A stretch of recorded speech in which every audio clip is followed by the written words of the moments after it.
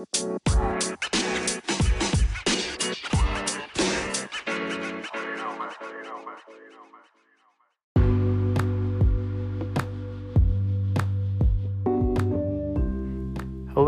welcome to the Brewed Life podcast.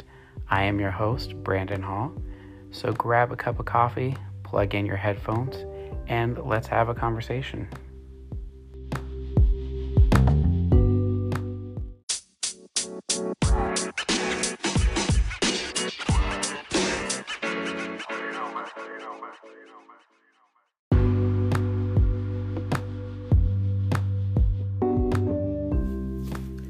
Hey everybody, welcome to today's episode. This episode I'm really excited about. I think that it has been one of the best conversations I've had in a long time. Today I'm going to have my good friend Josh Hawkins on, who is a pastor and who has been a friend for a very long time and is just one of those people that I have really deep, meaningful conversations with, even when it's not intended. It just tends to go there. And this conversation is no different. We're going to be talking about the future of the church and what does the current church look like in 5, 10, 15 years from now. How did we get to where we are? Is the word evangelical and evangelicalism going to stick around? And how do we better represent the teachings and the life of Christ in our day-to-day lives as believers in a world that is becoming more and more post-Christian? So this was a fantastic conversation, and you'll learn a lot. There's a couple of things that we reference that I put in the show notes, and it's just a great conversation that I think that everybody who listens to is going to get something out of, and I hope that it sparks conversation in your own circles and in your own relationships. So just take a listen, and I think you're going to come away with some really good things that is going to make you think and not necessarily give all the answers, because do we really all have all the answers of what the future is going to look like? But I think that it will just pick some interest and cause you to think through things and what the church is going to look like in the coming years. So grab a cup of coffee and sit down and listen to this conversation with Josh, and I will be back at the end of the episode to wrap it up.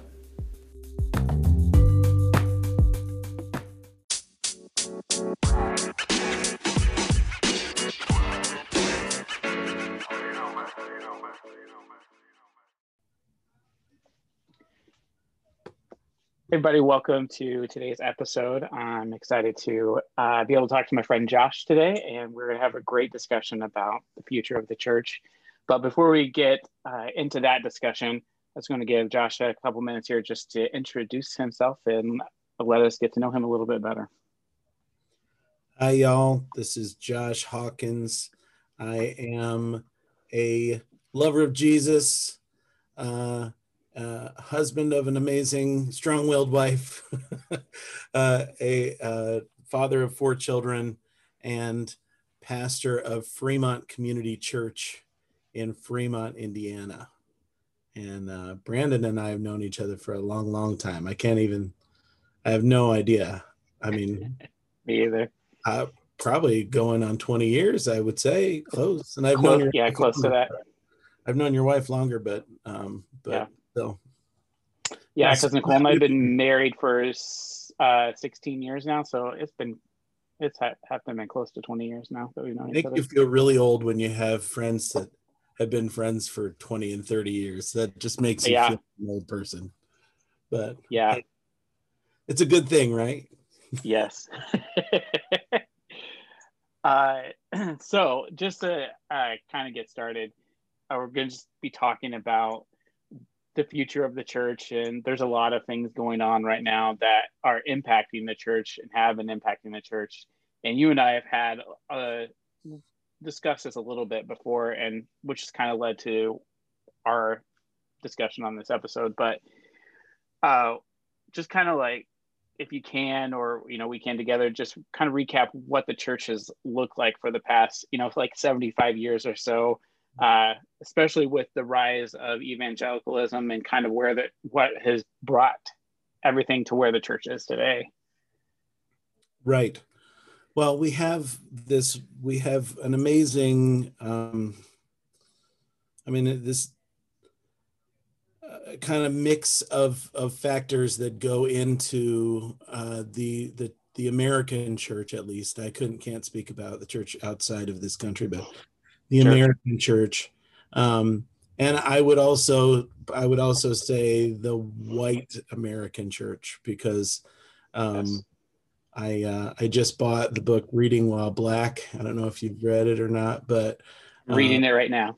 it's so good, and really giving me a view of the radical difference in formation between the churches I've been involved in, majority white churches, and then the African American church at large. But it all starts with the Reformation 500 years ago, which began, really set forth in response to serious breakdowns of theological and in the Catholic Church. There was this pendulum swing back the other way, which centered the church on the Word of God and on the understanding of the Scripture. I'm not saying that's a bad thing. I'm just saying that's really where we begin. And out of that, we then pretty quickly moved into the Enlightenment period, and which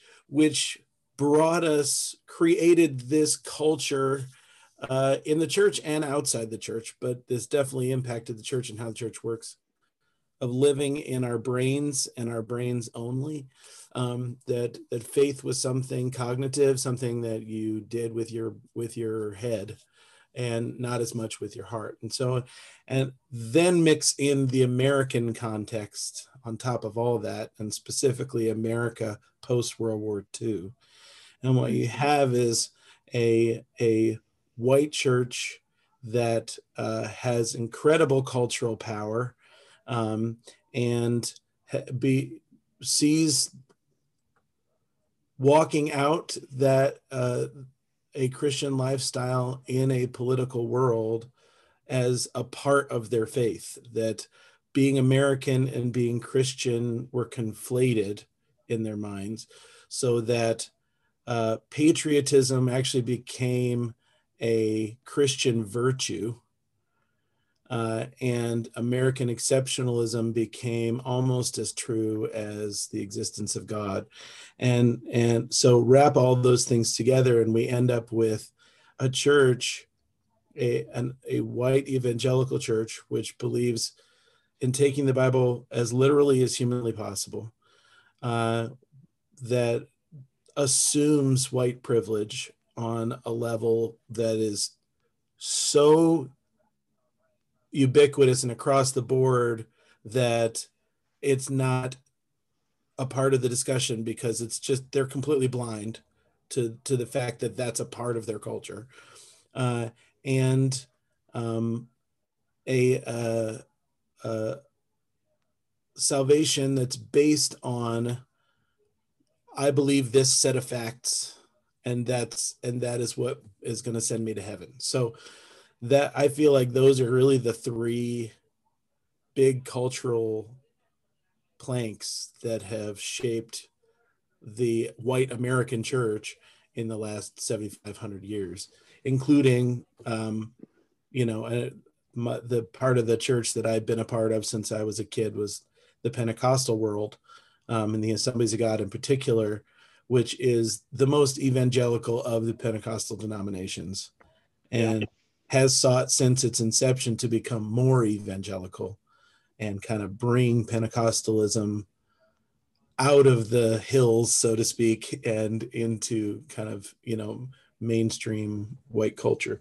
But that's my take on it. What do you think, Brandon? Yeah, no, I think that is exactly right. And I think you take all that you talked about, and you also throw in, like we talked about, like the political side of it, and patriotism, and then especially within the white evangelical church, you go in what happened in the 1970s with minority and putting what they call pro-life, but is more anti-abortion, up at the same level as salvation practically. And I mean, that's really brought us to like where we are now, where you have on one side people who are passionate and emboldened by pro-life, evangelical, American exceptionalism, patriotism, all rolled into there. And then you have a group of people that are kind of burnt out by what the white evangelical church has become and what they represent, where people are denouncing the term evangelical in their own spiritual life. And then you have people kind of in between, where there's just an uneasiness, like I'm uncomfortable with where the white evangelical church is going, but I don't necessarily know if I want to lose that evangelical label, but I know where it's headed is not the right direction. And so it's just an interesting mesh of things all interacting and intersecting together right now in the midst of everything else that's going on. Yeah, absolutely. In the past, I don't know when this would have begun, or maybe it's always been going on, but I feel like there's been this movement, maybe brought. A lot of people like to point the finger at postmodernism. I don't, but kind of the idea that truth claims are really power claims, and so we tend to really question all truth claims, that kind of postmodern ethic. But anyway, in these last 20, 30 years, there has been this movement amongst people who grew up in this evangelical venue that has caused them to say, I'm not okay with this anymore, or at least really question where all of it's coming from. And so the whole deconstruction, which unfortunately was a fad there for a while, maybe still is. I think deconstruction is beautiful. What I hate is that it's a fad, because then people are, but people going back again. And I remember the first time I really ran into this was back in the early 2000s, when I was beginning to hear rumblings of people that were asking questions about what does it really mean to be saved, and are we okay? Like, has this really? How racist are we? Which has become an even louder question in the past year, especially several years. But that really emphasizing on those kind of questions and looking back to the structure of the church itself, saying, did some of these problems come from there? Are these realities of racism and sexism and abusive spiritual environments, are they products of the system that we had created that we call evangelicalism? Like, is the way my friend would say it is this a bug or a feature? Is this a problem, or was this baked in, almost purposefully, into the way things are set up? And so since then, I've seen a lot, and I feel like it's a move of the Holy Spirit in the midst of the church, bringing us back into a place of greater connection and love of Jesus. But obviously, people who are heavily invested in the evangelical world are frightened by it, because it means that they're losing power, which, I totally get that. It would be easy for me to build power on that structure. I know it quite well, but I can't do it and still say I love Jesus. Yeah, and that's something that we've discussed before too, and I've discussed with other people, is that maybe this next reformation that's coming to the church is going to not be what people expect it to be, but it's going to be the people who are in the margins are going to have a voice, and people are going to have to give up the power that they have in the systems that they've had for so long in order to see this reformation take place. And so, a lot of people are going to miss the Reformation, and I think that, and I know that it's going to be uncomfortable and it's going to be difficult, but I think that what will come out of it is going to be, beautiful if we actually allow it to happen. Well, the question, my question is the church going to be leading this change under the inspiration of the Holy Spirit? Or is the church going to be playing catch up like we have been for so long? Yes. Because this change is going to happen regardless. The quote unquote white power is going away. Just culturally, yes. The reality is they're not going to be the majority for much longer. The way things are set up culturally to privilege white people, especially white men, that's going away. Whether that's a good thing or a bad thing, it's happening. And the church can either be a part of seeing what God's up to, step into that. And I really believe God's up to that. I don't mm-hmm. think that's just random. I believe the Holy Spirit is at work in the culture at large to bring back, to bring a more beautiful thing out of the ugliness that has existed for so long. And to bring real justice that where it's been missing. But the church can either be on board with Jesus in this and speaking in it and acting in it and leading the charge, or we can be lagging behind and fighting tooth and nail as it comes. And so I want to be with Jesus. I want to be up at the front of this thing saying, yes, Lord, we hear you and we're moving forward, not pointing a finger at those who are doing what the Holy Spirit's doing and calling them heretical or, or Marxist. What? Yeah, amen.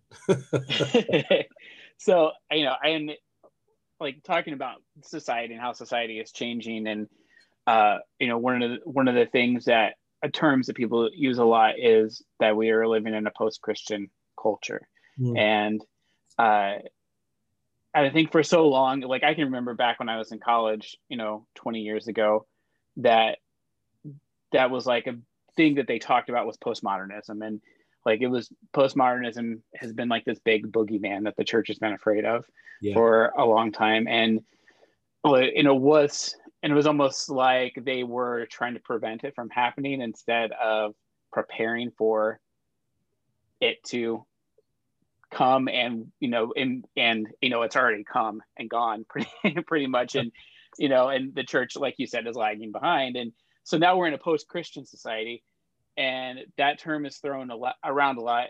And for you, like, what does that term mean to you, that we live in a post-Christian society? Right. Well, I would change it slightly and call it a post-Christendom society. Mm-hmm. Yeah, that's good. I don't think our society is hostile towards true Christianity at all. In fact, I think true Christianity and Christ-likeness is extraordinarily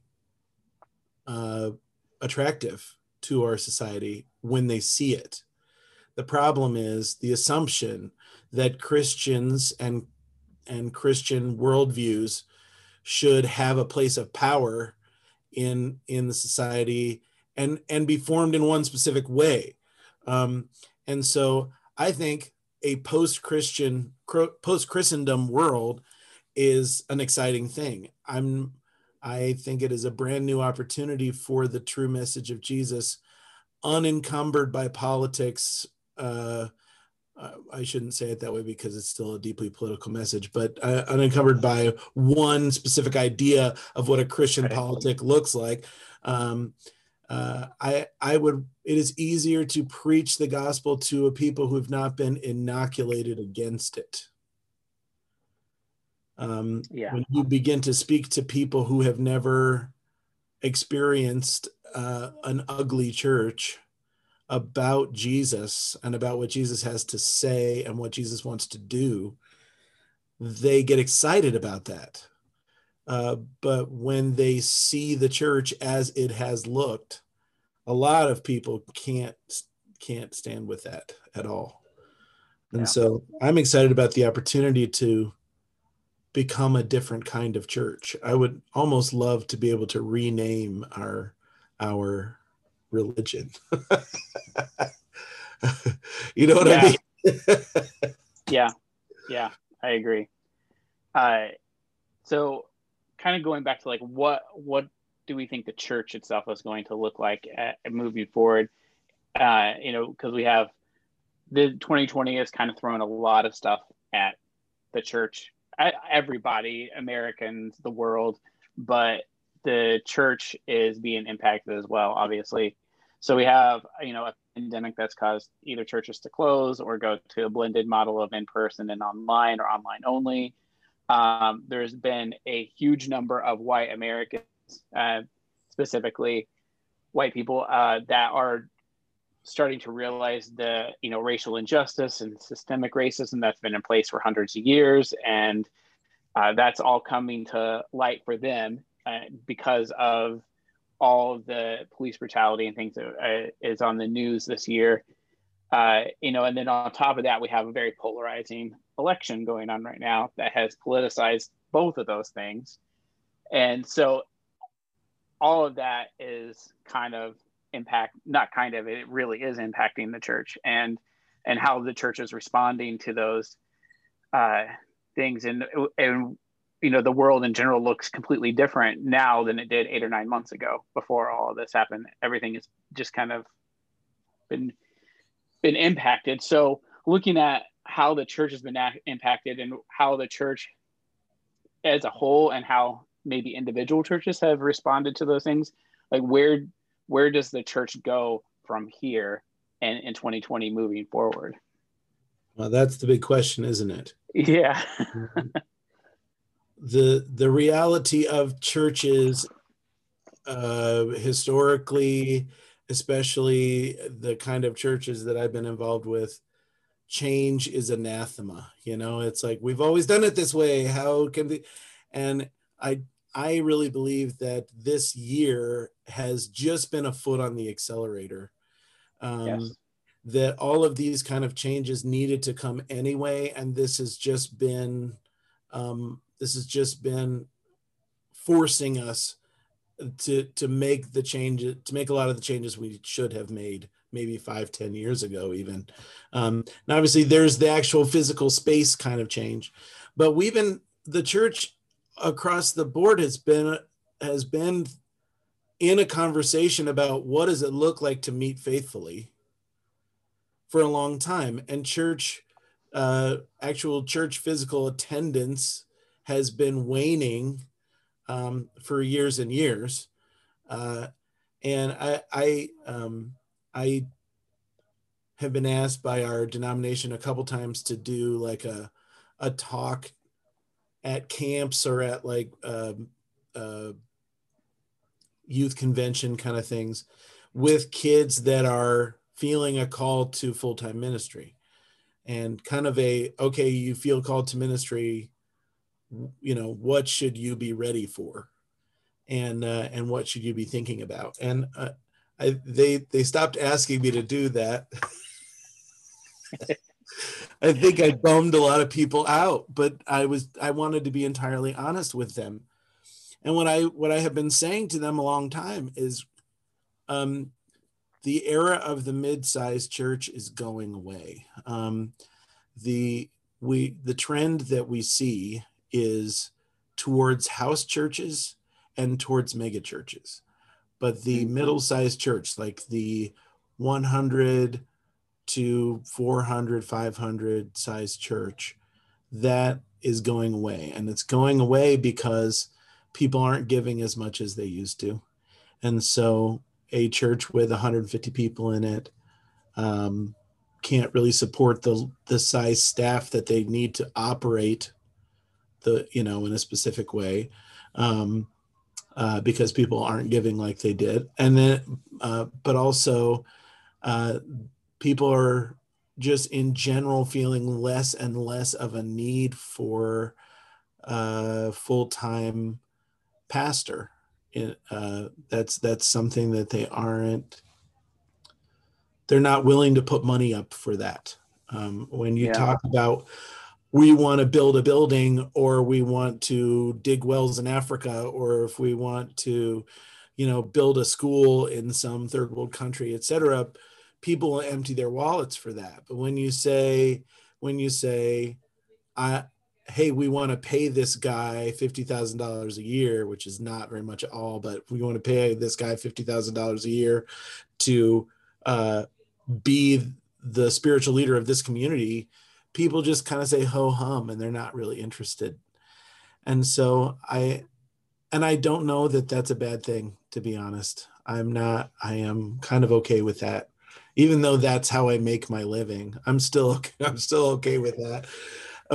Because I think that this move towards house church and towards mega church, at least the move towards house church, is again, I believe that's a move of the Spirit.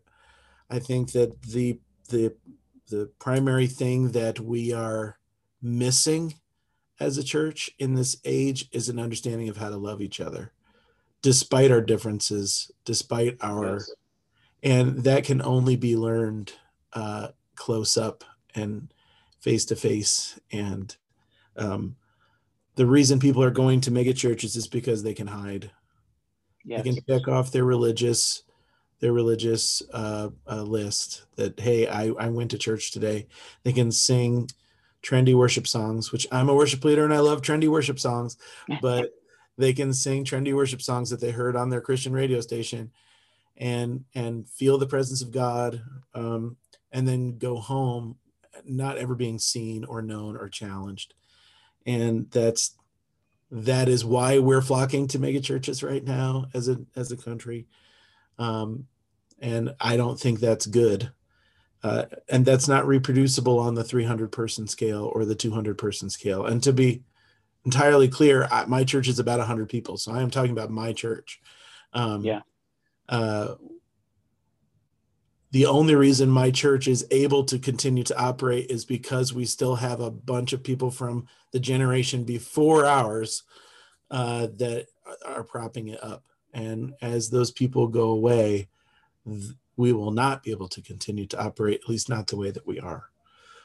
So I don't know if you want that. There's one more aspect, but I don't know if you want to, if you want to talk about that or not yet. No, I think that's good. And I think that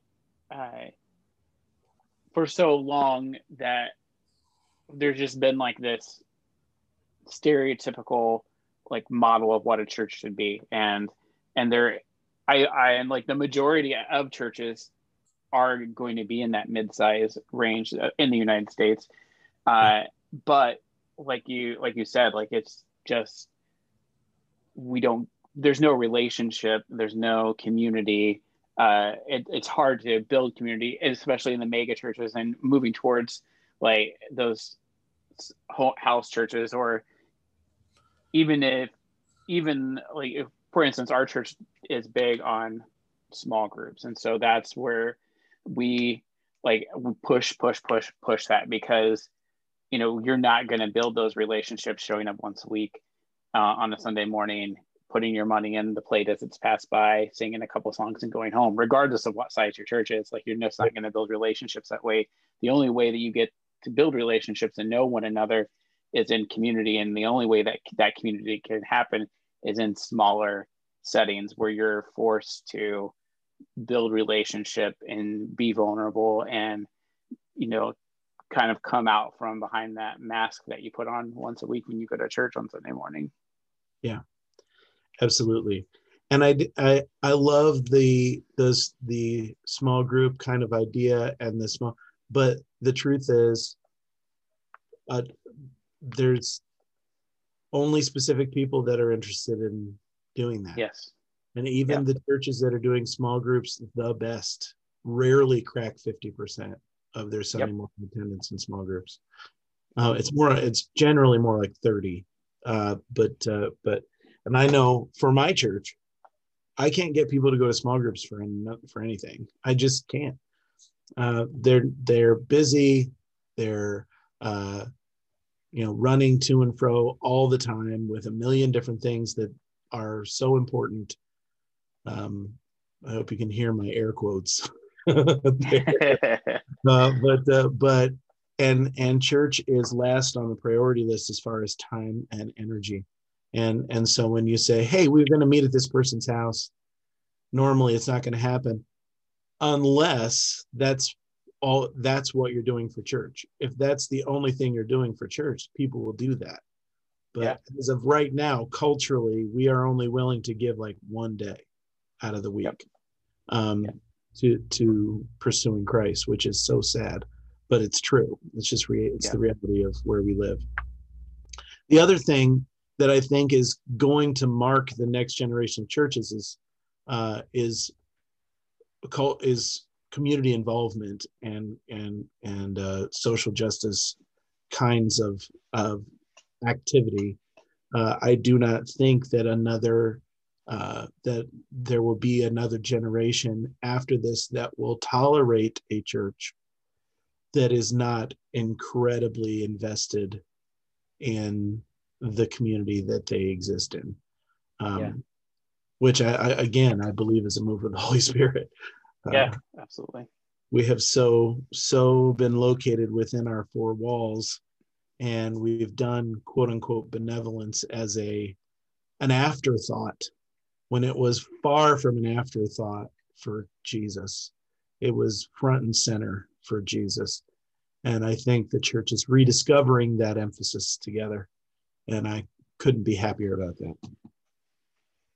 Yeah, no, and like you said before, this is something that, the church should be leading the way when it's social involvement. And I believe that the church needs to not be afraid of tackling difficult issues, whether it's topic or whether it's something in the community. So the church should be leading the way in racial justice. The church should be leading the way in building relationships with the LGBTQ community. The church should be leading the way in, just being part of the community, getting to know the people in their neighborhood. Like you said, getting outside those four walls, because it's so easy to take up an offering to give to the homeless shelter, and it's really easy to do that. It's more difficult to drive down there and build relationships with the people in the homeless shelter, or to invest your own time and your own energy into those things because it's sacrificial, and it's hard for us to sacrifice our time and our energy when we have so many other things that have a higher priority than that. Well, and getting face to face with a person like that is a level of vulnerability that we're not ready, most of us are not ready to engage with. I know that because I worked at a homeless shelter for a year and a half up here in our town, and we had lots of churches that gave to the homeless shelter, would donate food and whatever, but asked for a church to, hey, come run a small group here at the shelter. And that was not going to happen because people it's a scary place, even though it wasn't a scary place at all. It's a wonderful, safe place, but it felt like a scary place for people. And so it was very rare that people would actually be willing to physically come in and build relationships with those clients. Yeah, and I think that it forces us to go from talking about those people and putting them in groups where we can generalize their sin or their bad decisions, and then we actually build a relationship with them and humanize them. And it's uncomfortable because we can know, like, it's harder to generalize people's decisions, people's lifestyles, people's issues, than when we don't know them personally. But when you build a relationship with somebody, you get to know them and humanize them, it's not as easy to lump everybody together anymore. Yeah, when that person has a name and a face, it is a lot harder to say that this is their fault and they deserve. Yeah. Well, I was going to ask, like, about how, like, living out the teachings and callings of Jesus in post-Christian, or as you said, post-Christendom society. But we've kind of talked about that. But the one thing I was thinking of is, we know people that are talking about this in their sermon series right now, and there's a book about it. But I think that, like, one of the most powerful things for the church to really grasp right now is the Sermon on the Mount. Skye Jethani has the book out. Was Jesus really serious? Yeah. And we know people that are doing a sermon series based on that. And when like Skye talks about in his book, which I'm in the middle of reading, is that a lot of people read the teachings of Jesus and what he tells us to do, especially on something like the Sermon on the Mount. But most people in the church don't take it seriously, and just it's like a story, it's an example, it's something we can't live up to. But when Jesus was giving this Sermon on the Mount, it wasn't some like pie in the sky hopeful thing that maybe someday we'll attain. And this is like what he was telling the church to do. Like, this is just like, this is what you're supposed to do, this is what I've called you to do, and I expect you to do this because this is how you represent me, is by doing these things. Yeah. Well, that is one of the other things that I didn't really talk about when we talked about we gave our portrait of the church in the last 7,500 years. But the church that I grew up in and the culture I grew up in was very shaped by the Apostle Paul and by the epistles, and we talked very little about the teachings of Jesus. I don't think I heard a message on the Sermon on the Mount until I was maybe 20 years old. Now that might not be true. I don't obviously I was a kid. But I don't think that I did. And I know I personally wasn't being convicted by the Sermon on the Mount until then. And part of that is, in Bible college, I was taught to teach the Sermon on the Mount as Jesus taking righteousness and putting it out of people's reach. I was taught that what Jesus was doing in the Sermon on the Mount was making it really obvious to everybody that that righteousness was impossible, and that's why we needed the gospel. That Jesus wasn't giving us a way to live; he was telling us that God was so perfect, and that the bar was set so high that without the grace of God, we were hellbound, just period. There was no way.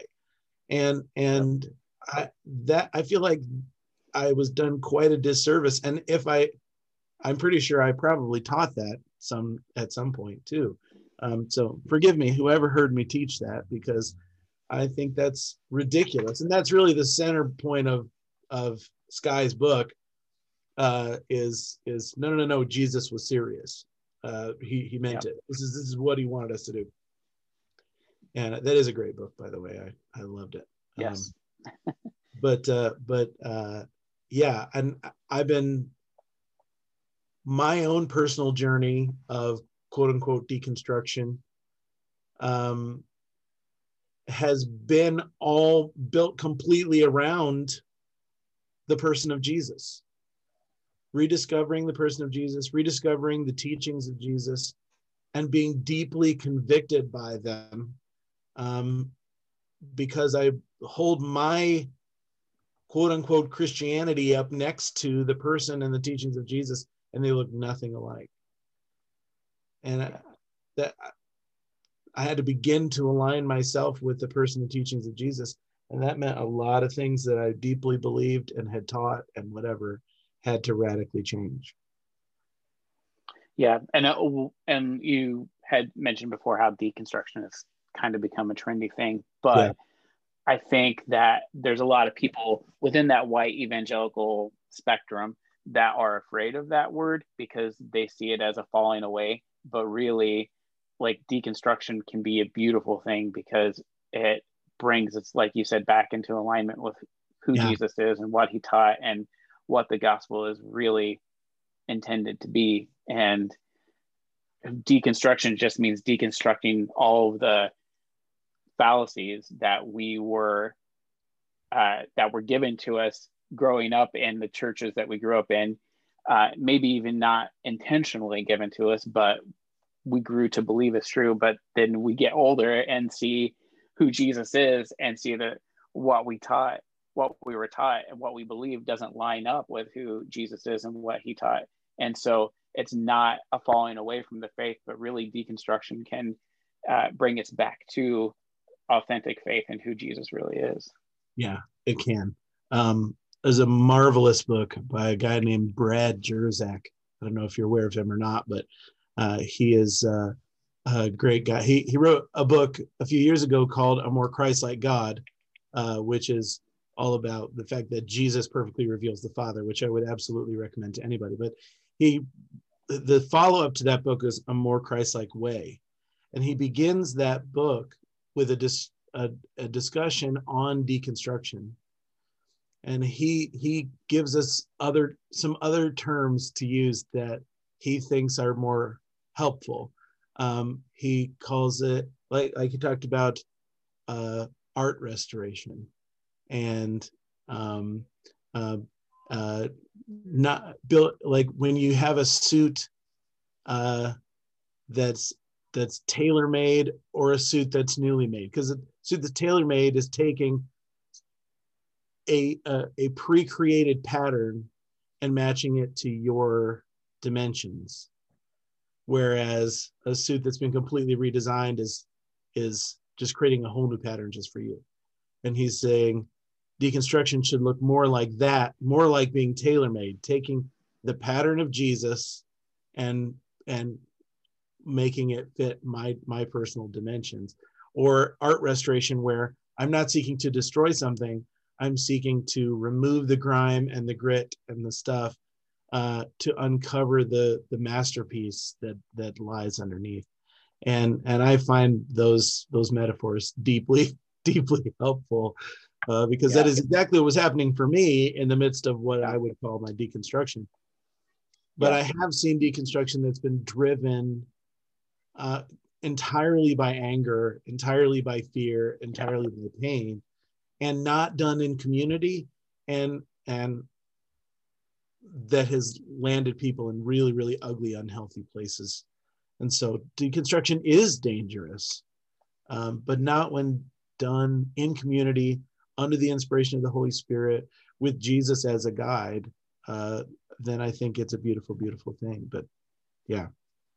Yeah, no, I totally agree. And it just goes back to that whole how important community is, and not to be afraid of people coming to you and say, hey, I have questions, I have doubts, and I just feel like I am reevaluating everything I believe, but not being afraid of that and telling them that they're wrong, but bringing them into that community and saying, okay, I'm here, I'm going to walk through this with you and help you along the way, and we'll just see what happens, and not have any, investment.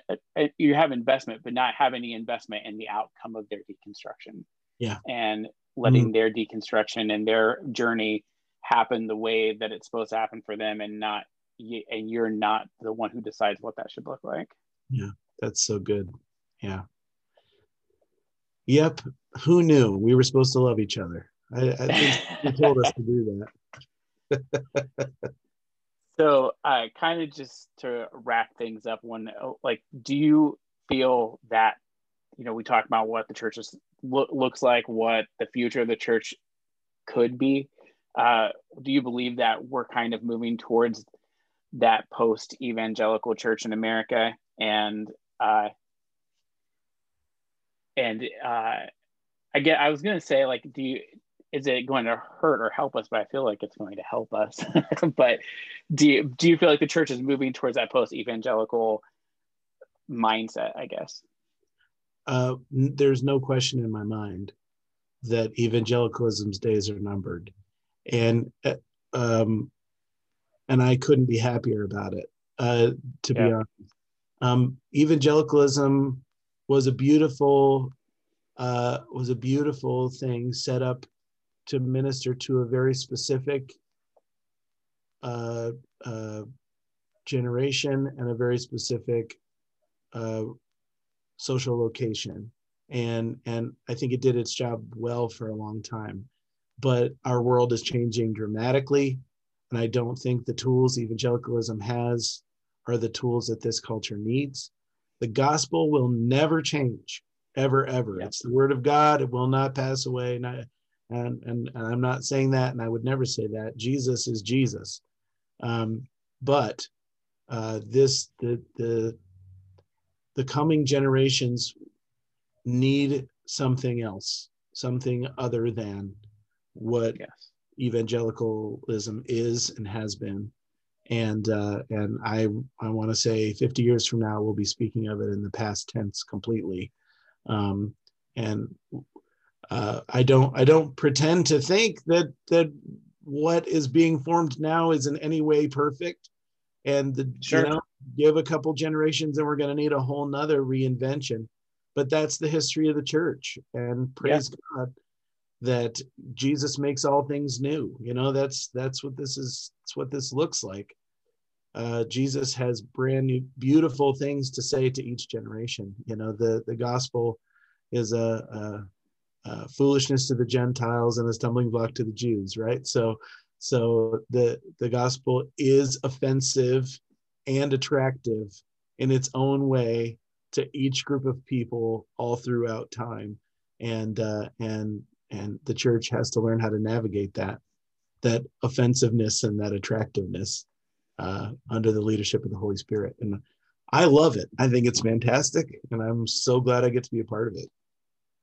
Awesome. So one final question before we go, because this podcast is called The Brewed Life. When you go to a coffee house, what is your drink of choice? Oh man. Well, I feel like I'd have to bow before in your coffee worthiness, your coffee holiness. No, normally I'm an Americano guy. I know that's kind of, I feel like that's an unholy thing, but I like an Americano maybe with cream, probably not. Just throw some stevia in there, and I'm a happy man. So yeah, maybe it's a 9 thing too, because that's like, if I go to a new place, that's my drink of choice, because I feel like that's a safe choice. Yeah, and it lets the coffee shine. You know what I mean? Like I get to actually taste the coffee. That's the thing. Yes. I don't really do sweet drinks. And at home, we always do some kind of organic coffee, with in a French press. That's usually what I'm drinking today, right now. Perfect. Yeah. So that's me. Awesome. Well, thanks again for coming on. I really enjoyed our discussion today, and I think that it's going to be good for people to listen to. I hope so. Love you, brother. It's been a lot of fun. Yes, thank you.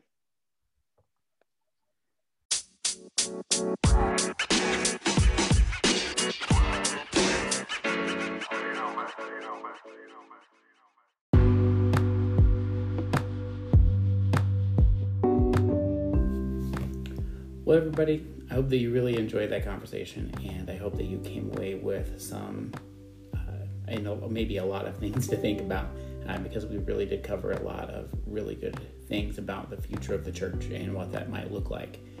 If something stuck out to you, if you enjoyed it, feel like somebody else could benefit from listening to this conversation, please feel free to share it. whether that's through Facebook, Twitter, Instagram, or just sending somebody a text and saying, hey, you should listen to this episode. We greatly appreciate it. If you haven't already, please head out to your favorite podcast platform, maybe even the one you're listening to this on right now, and subscribe, rate, and review the podcast. Thanks again for listening, and I will be back in a few days with more conversations.